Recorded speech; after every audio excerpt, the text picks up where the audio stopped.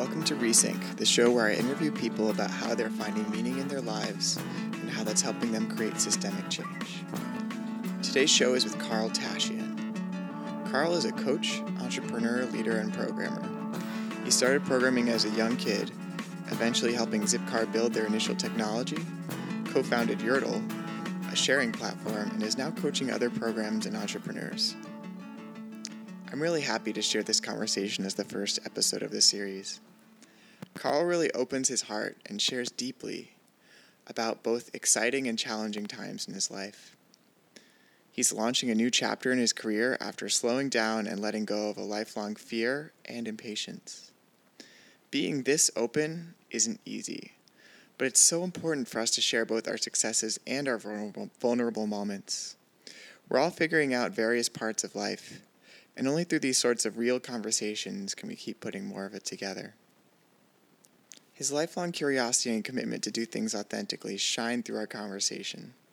We cover his work as an early engineer at Zipcar, the other path he didn't take then and why, how he got through a challenging phase in his life in New York, the differences he sees between doing and being, what it takes to really focus, and then an incredible story he shares about transforming his relationship to fear through improved sleep and a poignant meditation experience, and so much more.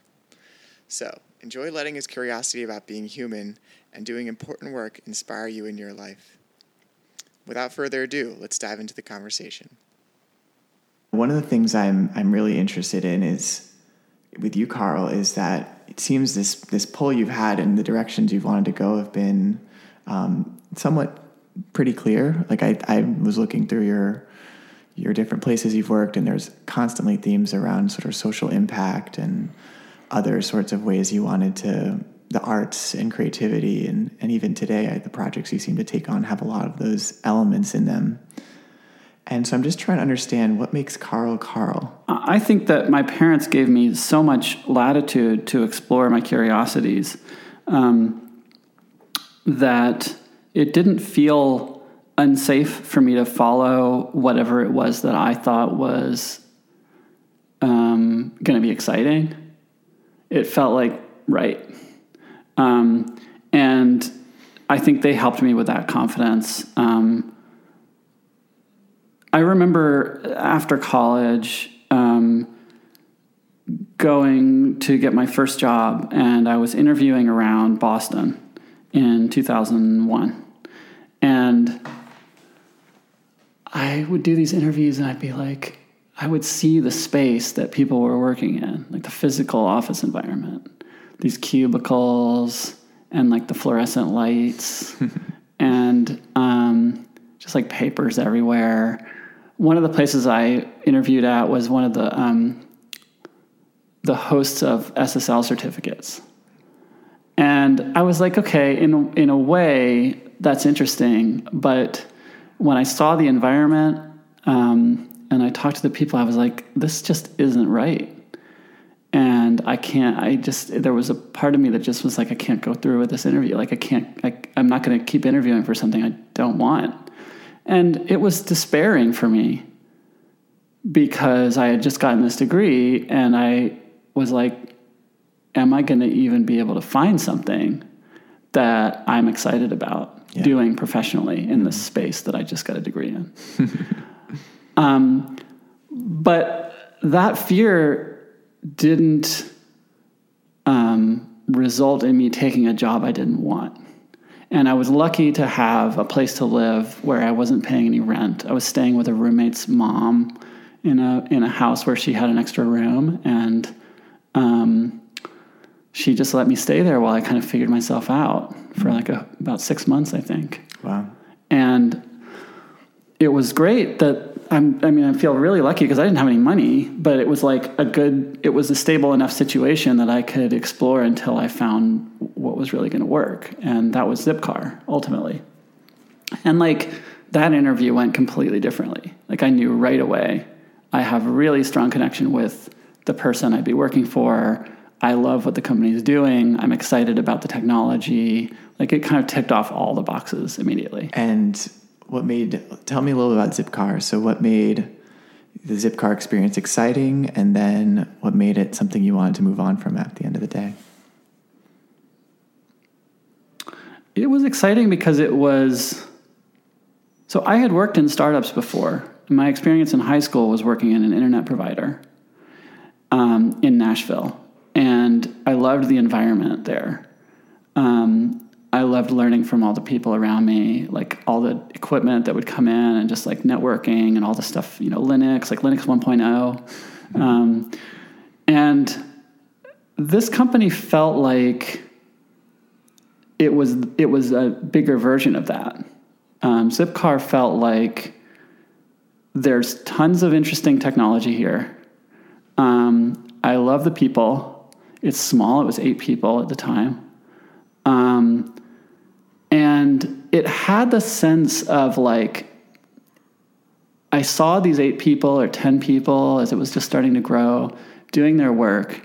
And I would look around at what was happening in the world with the company, like people using it and the way the experiences the members were having. And I was like, it's magic when a group of people can come together and make something bigger than they could individually. And that's how it felt. It felt like there was some magic in it, because it just was so, it was the most sort of real thing I'd ever worked on. And that was exciting. That sounds awesome. Was there any story of somebody using it in some way that felt like this is exactly what we envisioned as engineers, or that magical moment? Was there a sort of image or specific memory? Well, Rob and Chase always said this, the founder, she always said that we wanted to make using a car as easy as using an ATM. And that was a really nice vision to work from, because we didn't have, so it was really, in the early days, there were 2 of us engineers. It was me and my former college roommate, Greg, and head of engineering. And we didn't have a product team. Like there was no like product management or product or design or anything like that. So it was really on us to not only build the technology, but make it the vision of the ATM, car ATMEs possible. Yeah. And so there was at least a couple of years in there where that was really a driver for me and very exciting to go in every day and just think about and look at how people were using the service, look at what kind of feedback we were getting, and then think about what's the next thing that I can do?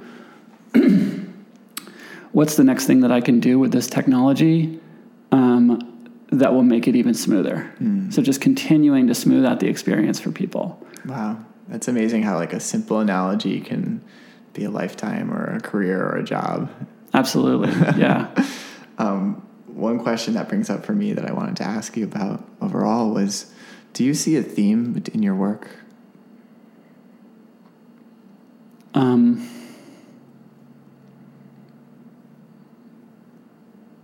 It's definitely been very product focused. That's not to say that I don't love talking about infrastructure and the hardcore low-level engineering stuff. But for me, the beauty is when it all comes together. The infrastructure, the code, and the experience that people have. And what gets me most excited is not the software, it's the human side. It's what people actually, how they feel when they're using technology. That's one thing that's really interesting to me about you is I feel like you have in your career managed a lot of technical complexity, all these, complex technologies like Zipcar, as well as the emotional complexity. And I think a lot of engineers have less of that emotional interest or understanding.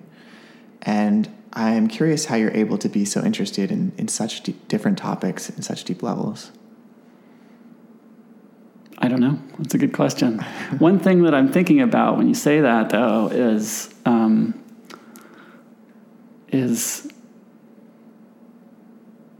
like it makes me think about consciousness in general and how what is required to be an engineer or designer in terms of the mindset?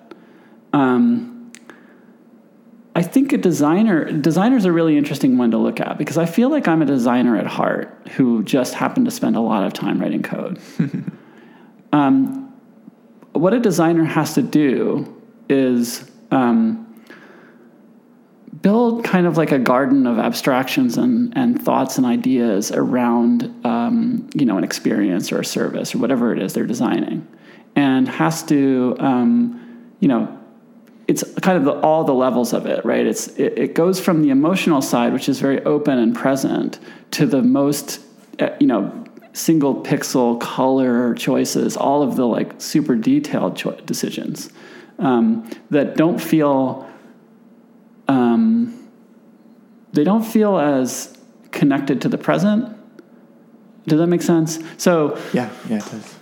So it's this practice then, and maybe there's a way in which engineering is like this too, but there's this practice where like you have to be able to be present enough to experience the emotions and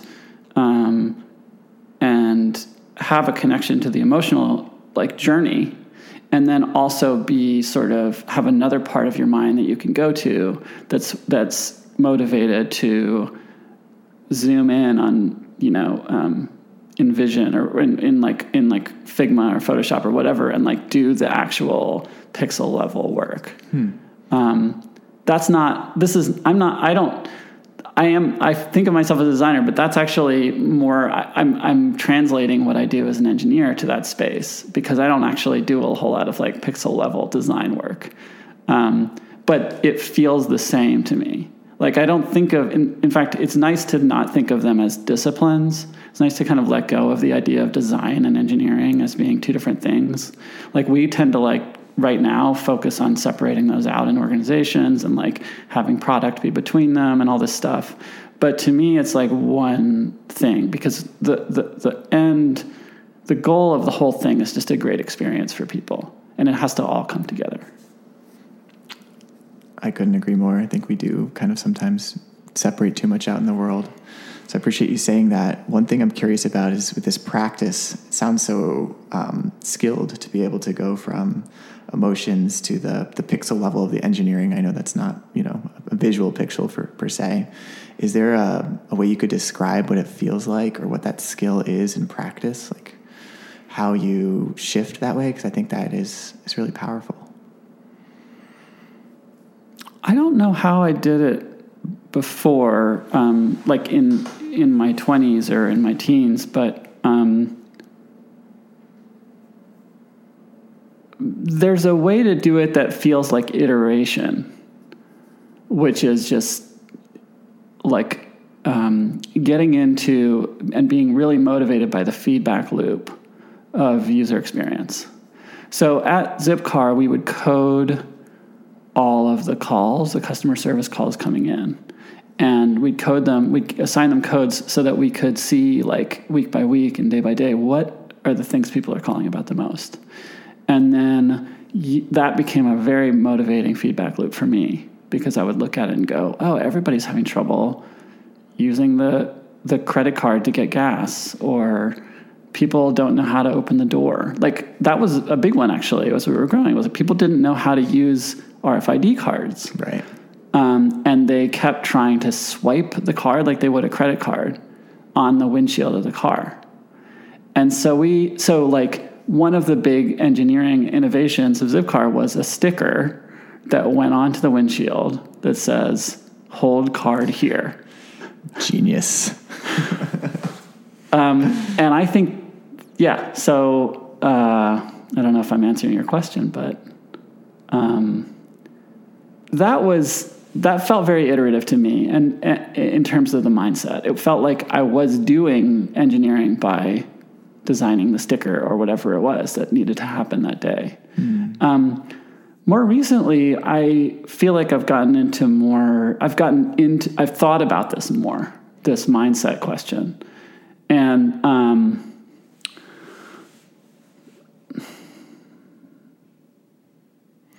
I was reading a book. It's called Immunity to Change, and it's like it's a coaching book for executives and for coaches. And this is by a guy at Harvard, a psychologist at Harvard, and he talks about these models for mental complexity. Like, I think of them as like developmental stages. And I don't know how this ties in, but it's like something I'm really curious about. He says that there's sort of, and this is where all the studies are around psychology right now, in this area. He's like, there's 3 stages of mental complexity. One of the sort of first stage is called the socialized mind. The second stage is called the self-authoring mind, and the third stage is the self-transforming mind. And when you're in the socialized mind, which is where all of us come from, right? That's where we kind of start our lives. You're just buying into whatever the socialization is, of all the stories around you. You're completely bought into it, and that's your world. And when you transition to the self-authoring mind, that's kind of like a step into leadership, because you suddenly are the one with the point of view about everything, and you become the leader of the people and the socializer of ideas, right? The self-transforming mind is a little harder to talk about, but I think it's touching on what you are asking, because it's the mind that can build, that doesn't remain so committed to one model. So the self-authoring mind is one that the downside of it, if you can call it a downside, is that it's kind of a prisoner to the model that it's developed. So it's been able to break out of the socialization, but it's still like, it's not interested in any information outside of itself, outside of its model, that doesn't make the model stronger. And the self-transforming mind, on the other hand, is like realizing that the world is a lot more complex than that, and allowing for multiple models to evolve and be tested against each other and, shifted between. Wow. So you're saying it's the technical or the emotional, they're all just data, and you can have some expertise and skills in each one, but to think that one can be the answer totally is limiting yourself in an earlier stage than you want to work in. Yeah, I think it's so, and that touches upon this idea of just embracing the complexity. Like, it's funny to say embracing complexity, because we're talking about a very crude model for how the mind works, which is the most complex, unnameable thing. Right. Good point. And so I want to just that's the caveat around it. Yeah. But I do experience it now as like, we have a choice about whether we are going to, we each of us has a choice about how much we want to listen to our own sort of thoughts versus just being in the present.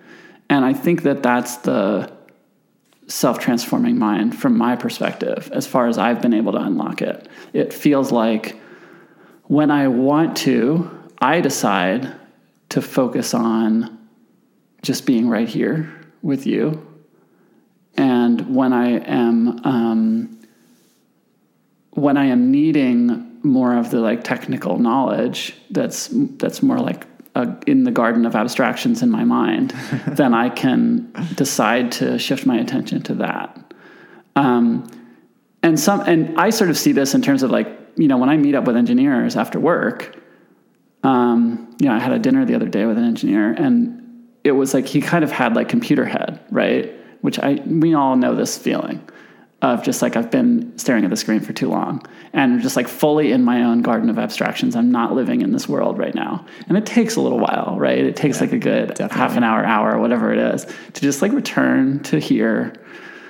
But knowing that it's possible to have to move between those spaces within my own mind, and knowing that I actually have a choice. It's not just it's up to me. It's not just I don't just have to work with whatever is happening. That feels like a huge breakthrough. Yeah. It does sound pretty transformative. And makes me just really happy that's you're able to do that, because I think it is really challenging when we work in one groove it gets deeper each time we go in it, and so it's harder sometimes to get out. So to be able to shift from engineering mind, I had this like image of like bedhead, but engineering head instead. Instead of being your hair messed up by the pillow, brain. Yeah. Your hair is messed up by like the motherboard or something. Yeah, absolutely. But in any case, that's great that you're able to do that. I would love to shift the conversation a little bit, if that's okay. Sure. I would love to ask you a little bit more about, I don't know how to say this other than the complexities of being an adult. Okay. So there is this curiosity you've described, and it sounds like it's really, carried you definitely in your adult life and in your childhood life.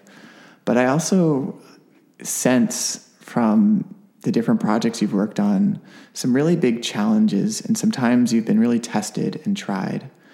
And I wanted you to just tell me a little bit about one of those times, and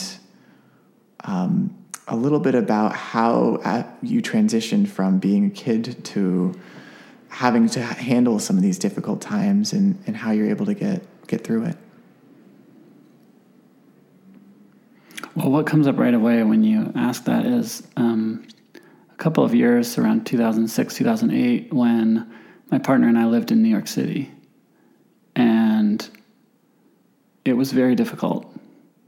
It felt like growing up in a big way to move to New York. Mm-hmm. I was in my late 20s, and we barely had enough money to be there. And as soon as we moved there, I felt... So the struggle for me was at least twofold. One, I couldn't sleep. I was sick like all the time. Jeez. And it just kind of perpetuated itself. And I was like, I started drinking lots of coffee, and then I started having panic attacks from like too much caffeine. And it just kind of spiraled out of control. And I really felt super unhealthy. And it was really difficult to get anything done. The way I experienced that was a kind of lack of focus that comes from, I think, being sleep deprived. That's real. Yeah. And just every day. Yeah. And it was like I couldn't stay with anything. Yeah. Like any project that I tried to take on. And so I would have these, like, there were things I was excited about in New York, but I generally stayed in the apartment and didn't do those things. The best thing I did that whole time was to learn how to cook, because I had a roommate who was an amazing cook and food writer. And that I could do. It was like enough. I had enough focus to be able to make a meal. Yeah. But it was really not a fun time. And I ended up,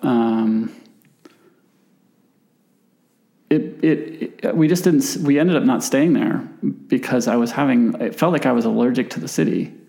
And I just remember waking up every morning and being like, I feel like I didn't sleep at all. Like I feel worse than I did the day before, like every day. So I did some cool projects while I was there in that short period. I worked at the Museum of Natural History for a little bit and did some software for them, and worked with a professor at ITP at NYU on some stuff that she was doing. And then my partner was working and thankfully had a more stable situation than I did and was getting better sleep than I was. Oh. So she was able to actually make some money for the house during that time. But eventually I just threw up my hands and I was like, I don't want to move somewhere else in New York and experience and lock myself into another year lease and feel like the way I'm feeling right now. But so I don't know what to do. And that actually precipitated our move out to San Francisco because it was such a painful experience. Yeah. There are times where that happens, right? Things aren't the world is not the life you need, or there's just not an alignment in something. Yeah, and New York is not a place to find health, really, for most people. Oh my God, when I lived there, I just remember feeling the stress on the streets, just like people walking, they just felt like they were just passing stress to you. Yeah. The other piece that made it hard for me to live there was having grown up in Nashville. New York felt like moving to another country. In particular, the few people I knew in the city were only available for about 30 minutes a month. Jeez. To have coffee. So I didn't feel like very supported by that, but it taught me something really important, which was when I did get to have that 30 minutes with them, I learned how to open up right away and just get right into whatever it was that I wanted to get into with them. And so New York, cut to the chase. Just get you right to the point. Yeah, because but in Nashville growing up, Nashville's like, I think of Nashville as like a living room community where people come over and hang out for nice. Like hours. So if you're going to be vulnerable with someone, if you're going to open up to someone, it might happen in like the 6th hour of hanging out. And in New York, it's like, no, you got to get right there. Yeah. Yeah, I can relate to that. So shifting from when you moved to San Francisco to today, what helped you offload some of that, baggage that you might have gained in this kind of more stressful time? Was there a experience or two that has helped you really let go of some of these things? Well, I definitely got better sleep as soon as we moved. However, this feeling of a lack of focus continued. And it actually continued into a startup that I started in 2012 here and was only around for about 9 months because of exactly the same thing. It was like every week we had a different product idea. Mm-hmm. My co-founder and I both had this, we were both kind of voraciously curious people with not quite enough focus to really get into something. Actually, I have a line from a blog post you wrote about that. Uh-huh. But from the beginning, we bore the curse of too much freedom. We could get through 1 or 2 loops for a given problem space, but it was too easy for us to abandon an emerging model at the first or second hurdle. New ideas are gangly and unrefined, and we were impatient. I'm really interested, Carl, about your impatience, because I feel like there's this element of that's been part of some of your work and some of your life. And I'm just curious how that relates to the letting go and transformation part. I don't know if you have anything you want to say about that, but I just feel like I have this interest in learning what you have to say about that. Yeah, when I think about that time and that writing you just read, it was definitely something that I had to...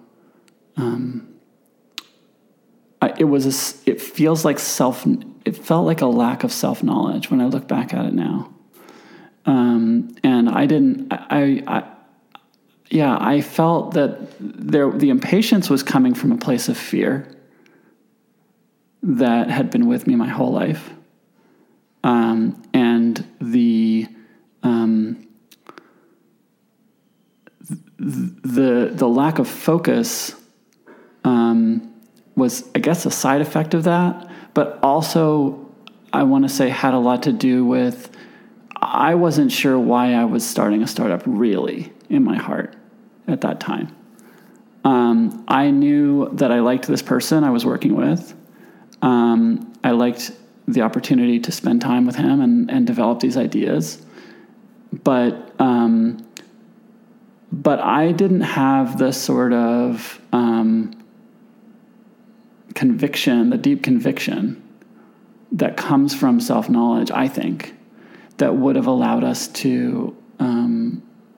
me to say, here's what I'm excited about, here's what I'm not excited about, and we're going to do these things. This is what I want to do. This is where I want to go with this. So what changed? Like, where did the change to have more self-knowledge come from? And it all comes from meditation. And having learned that in just the last couple of years, and I was able a year or so ago to to let go of a lot of that fear that was making me feel the impatience that was leading to the lack of focus and was part of it. So meditation and also continuing to get better sleep and working on that were the two pieces, because the sleep also contributed to the lack of focus, as we discussed. So, I mean, I had an incredible meditation retreat a little over a year ago where I was really able to feel myself letting go of a lot of that stuff, where when I look back at it, it feels like fear was in the driver's seat of my life until a year or so ago. Wow. And then I did something through meditation where I was able to change the kind of seat of my consciousness or something, so that fear is sort of off to the side now. What'd you do? Just meditation, just a lot of silence, 5 days of sitting and walking and really letting go. So it's not about doing, is it? I thought it was about doing for a long time. What's it about? It's just being. And that feels like that's what meditation is. It's just being. It's not magic. It's not anything that special people get to do that other people don't get to do. It's just being. And what do you see as the difference between doing and being? It's maybe two words that we could try out for that would be intending versus allowing. So intending is this act of thinking and then having a desire and then pursuing that. Mm-hmm. And allowing is, why don't you tell me a little bit more about both of those? Yeah, allowing is just, let's check out what's going on in the world around us. Let's just check it out. And let's just allow it to be what it is. Sounds very nebulous. It is nebulous. And that's great. I love it. Yeah. Wow. What a difference to completely have something like their relationship to fear change so fundamentally. In this retreat, was it a gradual process where just each day it kind of faded away, or was there specific moments or things that happened during it that were the deeper change? So I was at this retreat and we had just had dinner. It was kind of dusk. And I went walking around the neighborhood near the retreat center. And in one of the yards, there was a sign that said something that reminded me of a song my parents had sang when I was growing up, that I'd heard it 1,000 times. And I started singing the song in my head. And I was just in this mental space where I was like playing with it. And I just started crying. And it was clearly there was something there for me emotionally. At that moment, I had opened up enough through meditation to allow something deep from the subconscious to come up. And it was just presenting itself in this way. And I started crying, and then as I sang my way through the song, each line was kind of loaded with emotion for me. And I would just cry and cry and cry until I was done with that line, until it didn't feel charged anymore. And then I would move on to the next line and start crying again.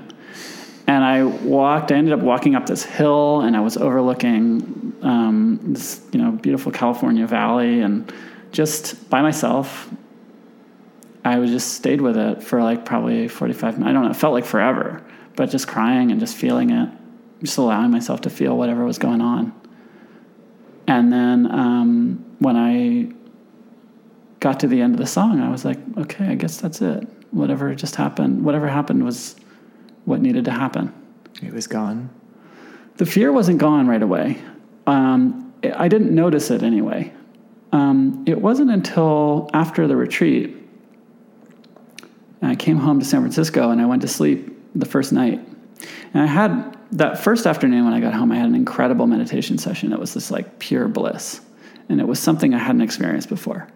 I'd done 5 days of meditation. I'd learned a lot about how to meditate, but I hadn't had this like just total bliss feeling. I felt like I was on drugs. It was strange. Yeah. But I just said, okay, that was what was happening. That's just what's going on right now. That's great. And then I went to sleep, and in the middle of the night, I woke up and I noticed that the fear was gone, essentially. Like it had changed. I had changed the relationship to it. Wow. And it was a dog that barked in the middle of the night, actually, that made me realize that. I heard this dog bark in the distance, and it was like I could feel the space in my experience of my awareness. I felt the space where I would have felt a jolt of fear from that dog barking, and there was just nothing. It was like an empty gap. Wow. It's like that zip car, smoothing things out internally this time. Smoothing it out internally, exactly, the inner game of experience design. So I woke up my partner and I was like, I think I did it. I think I let go of something really big. And we just kind of looked at each other and just kind of celebrated that in the middle of the night. And I couldn't believe it. It was the best thing that's ever happened to me. It was all that I had been wanting through all of that impatience, right? Like, why even move to New York? Why even start a startup? It all kind of made sense all of a sudden. It's pretty incredible. So I sat on the couch for the next few months after that and just hung out and meditated all day. Like I just didn't want to do anything. I was like, I'm good. I'm happy. Yeah. I remember I was working with a coach at the time, a career coach, and I went in the next day and I was like, I don't need this anymore. Like it doesn't matter what job I take or whatever. I found contentment that doesn't seem to depend on my circumstances. And did it have something to do with what you said earlier about doing versus being? Yeah, I think that it absolutely does. I think I had not experienced being for a very long time. I think I had been in the doing mindset for... I feel like we all start out being, like when we're little. And so to me, it felt like a remembering of something I already naturally knew how to do. Yeah, there's some science about that. In your first, I think, 4 or 5 years, you haven't developed some of the things that make it so it's harder to just be. Right. Yeah. That's really cool. Like language, right? Even language. It's a language, and I think in this recent Michael Pollan book, he was talking about the sense of self. Yeah. And how when you don't have that, then you're just in this world and being, and then suddenly this idea of self comes in and you have to do things to protect or whatever. Like think about giving a presentation as an example of this. When we make a presentation and you see, you're first giving a presentation, a talk, let's say it's like a 30-minute talk. The first time you give it, for a lot of people, I think there's 2 things going on. One is that the talk is kind of unrefined because it's the first time you're giving it. But the other thing is that there's anxiety there, and there's fear, and there's other things that are happening in the mind around that are actually more of the doing kind of stuff. It's the thoughts intruding on the experience. And I think what happens, the reason people get better as they give a talk over and over again is not only the iterative improvement of the talk itself, that, you reflect upon what happened and you change your slides around or whatever, but the really beautiful thing is when the anxiety goes away because you've just done this a million times and you're like, I know how to give this talk. I know any question that could possibly come up. I know how I'm going to answer it. And what does that allow? It allows you to be on stage. And when you can be on stage, it's a completely different experience for you and for the audience. That's so interesting. This idea that you can just by being still do something, like you're on stage, you're not doing nothing, right? You're not sitting on the couch for 2 months after an amazing meditation retreat. Right. You're giving a presentation, but there's still some aspect of being that is qualitatively different. You said like the lack of anxiety. But it's very interesting. And that feels like that's the full spectrum, in the same way that a designer has to learn how to be and do. We've all experienced that at times, right? That experience of like having to do something at first and being very awkward, and then eventually learning how to just be with it. I think actually sex is like this too, like having sex for the first time. It's like, oh yeah, the level of self-consciousness that most people experience is really intense. Yeah. And then it takes a while. And then you're just being. To learn how to be with it. Yeah. I love it. We're running short on time. One last question I had for you is about this fear that changed after this moment of this meditation retreat. And my question is, does it come back? You said it's not in the driver's seat, and you've also mentioned it not being there. And so can you just tell me a little bit, in something like this big transformation, it's hard to imagine it's completely gone. And so I'm curious what that's like for you and how you describe that. It's not gone, but it is off to the side. And I heard about this. I'd heard about it before with, I think it was Elizabeth Gilbert's book, Big Magic, which I really like. She talked about fear being in the driver's seat, and she said, I'm just not going to let fear take the wheel. I'm going to take the wheel. And I didn't understand what that meant. I mean, I've read a lot of self-help books over the years that sort of said something like that. There's a book called Love is Letting Go of Fear that is just about this one thing. But what does that mean to let go of fear? And I thought it meant to run headlong into it. So I would, especially in the startup world, have a lot of experiences of really bullying myself into doing things that I was afraid of. And I guess to some extent that worked, but I didn't realize at the time that it's possible to kind of move the like high watermark or something. Like I'm using maybe too many different analogies here, but it's okay. But that it's possible to just change your own relationship to it. And so now I experience fear differently, and it's really hard to describe how it's different, but social anxiety's gone to the extent that I had it. And a lot of the kinds of stuff that would have really gotten me wrapped up within myself I don't experience it that way anymore. In front of an audience, I used to have total stage fright, but now, like, I just gave a talk in May to 100 and something people, and my experience of it was like I was sitting on stage. My hands were kind of tingling a little bit, and maybe I was like sweating a little bit or something, but. I was kind of like just looking at it. I was going, oh, that's interesting. My hands are tingling and I'm sweating a little bit, but I felt present. Whereas in the past, I wouldn't have even noticed that my hands were tingling or I was sweating. I would have been completely wrapped up in the inner self-talk of being on stage and, oh my God, am I going to say the right thing or not say the right thing or whatever? Yeah. It's like the process instead of the content of the experience. You were noticing, oh, here's the sweaty palms, here's the blah, blah, blah, instead of this story of content of I'm afraid, how are people going to receive this? Yeah. Huh. And I would much rather experience what's real, which is how my body is doing and what's right around me, and than something that's not real, which is all of those thoughts. It's awesome. So my last question for you is from this place where you're doing better on sleep, and I know we didn't talk about that as much as we could have, and your fear has changed.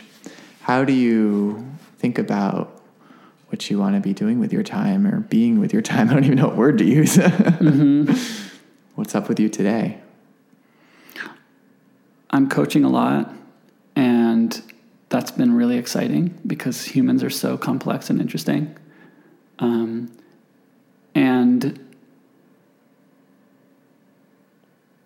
I work in 6-week cycles. And I got this idea from Jason Fried from Basecamp, and it resonated for me. And I make a plan, and I don't think really a whole lot about what's going to happen more than 6 weeks from now. But I make a plan for the next 6 weeks, and it feels close enough to me that I can check in on it every week regularly. And like, I feel like this new sense of discipline that's really great. It's what I've always wanted. Because the impatience was keeping me from adopting any kind of system like that for any period of time. It was just too, I was too agitated, too much anxiety. And yeah, so that's a whole other topic of the relationship between discipline and fear and all these different things. But that's been really powerful. So, 6 weeks at a time. I mean, I'm starting a new business here with coaching, and I've started it from the beginning of the year. And so it's been a real challenge, but I feel it growing organically. And I'm learning how to do sales and marketing for the first time, like kind of in my own authentic way. And just exploring. I mean, I feel like it's a continuation of the explorations, but with much more of a clear point of view now. I'm more disciplined to what I'm doing. And I really have seen the fruits of that like right away. When I compare it to the startup time, that we talked about earlier. What are the fruits? The clear point of view that I have about why I'm doing coaching, it keeps me doing it. And the doubts that come up, which do still come up, are just not as powerful. They don't grip me the same way they used to. And that, I think, allows me to go deeper. And it's through that going deeper that a business actually gets built that can function. That's awesome. And where would people find you if they wanted coaching? Nerdcoach.io. Great. Well, is there any last thing you'd like to share? Anything that you're kind of walking away thinking about, or you want anyone listening to this to end with, or is that a good place to stop?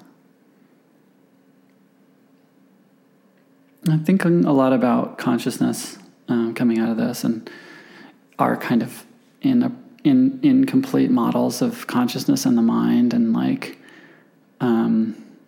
that's where my mind is. I really want to. That's where my curiosity is right now. I wish we had better words for what's possible within ourselves and the transformations that we can go through. And yet I understand why these kinds of personal transformations are so often described as indescribable because there isn't language for a large part of our experience or our awareness. Yeah. It's definitely a challenge, very complex topic. We have a few, billion neurons and trillion connections between them. And then there's a lot going on beyond just what's in our minds, the rest of our body and the environment. So definitely excited to have your curiosity there. That's what we need. And I guess the one thing I think about hearing you describe that is just this lesson from Zipcar of simplifying. And when it feels simpler, is that something that's close to what you're looking for, or this internal experience? Mm-hmm. We talked about that meditation retreat, and something was missing. It was simpler. Internal refactoring. That's what I'm about right now. And also like that, we could go on about Marie Kondo and all that, and how, simplifying in the physical sense has been incredibly helpful for me. Yeah, too. And we should another time. Yeah. It'd be great to do another chat sometime. Thank you. Well, that's the end of the conversation with Carl. Pretty interesting. I think you'd agree with the meditation experience he had. Haven't heard a lot of experiences like that from a lot of friends who have tried meditation. In any case, this is a great example of this search for meaning and how it can really change the work you do and all of us eventually. And that's all for today. So if you have any thoughts or feedback, feel free to let me know. Otherwise, I look forward to seeing you in the next episode.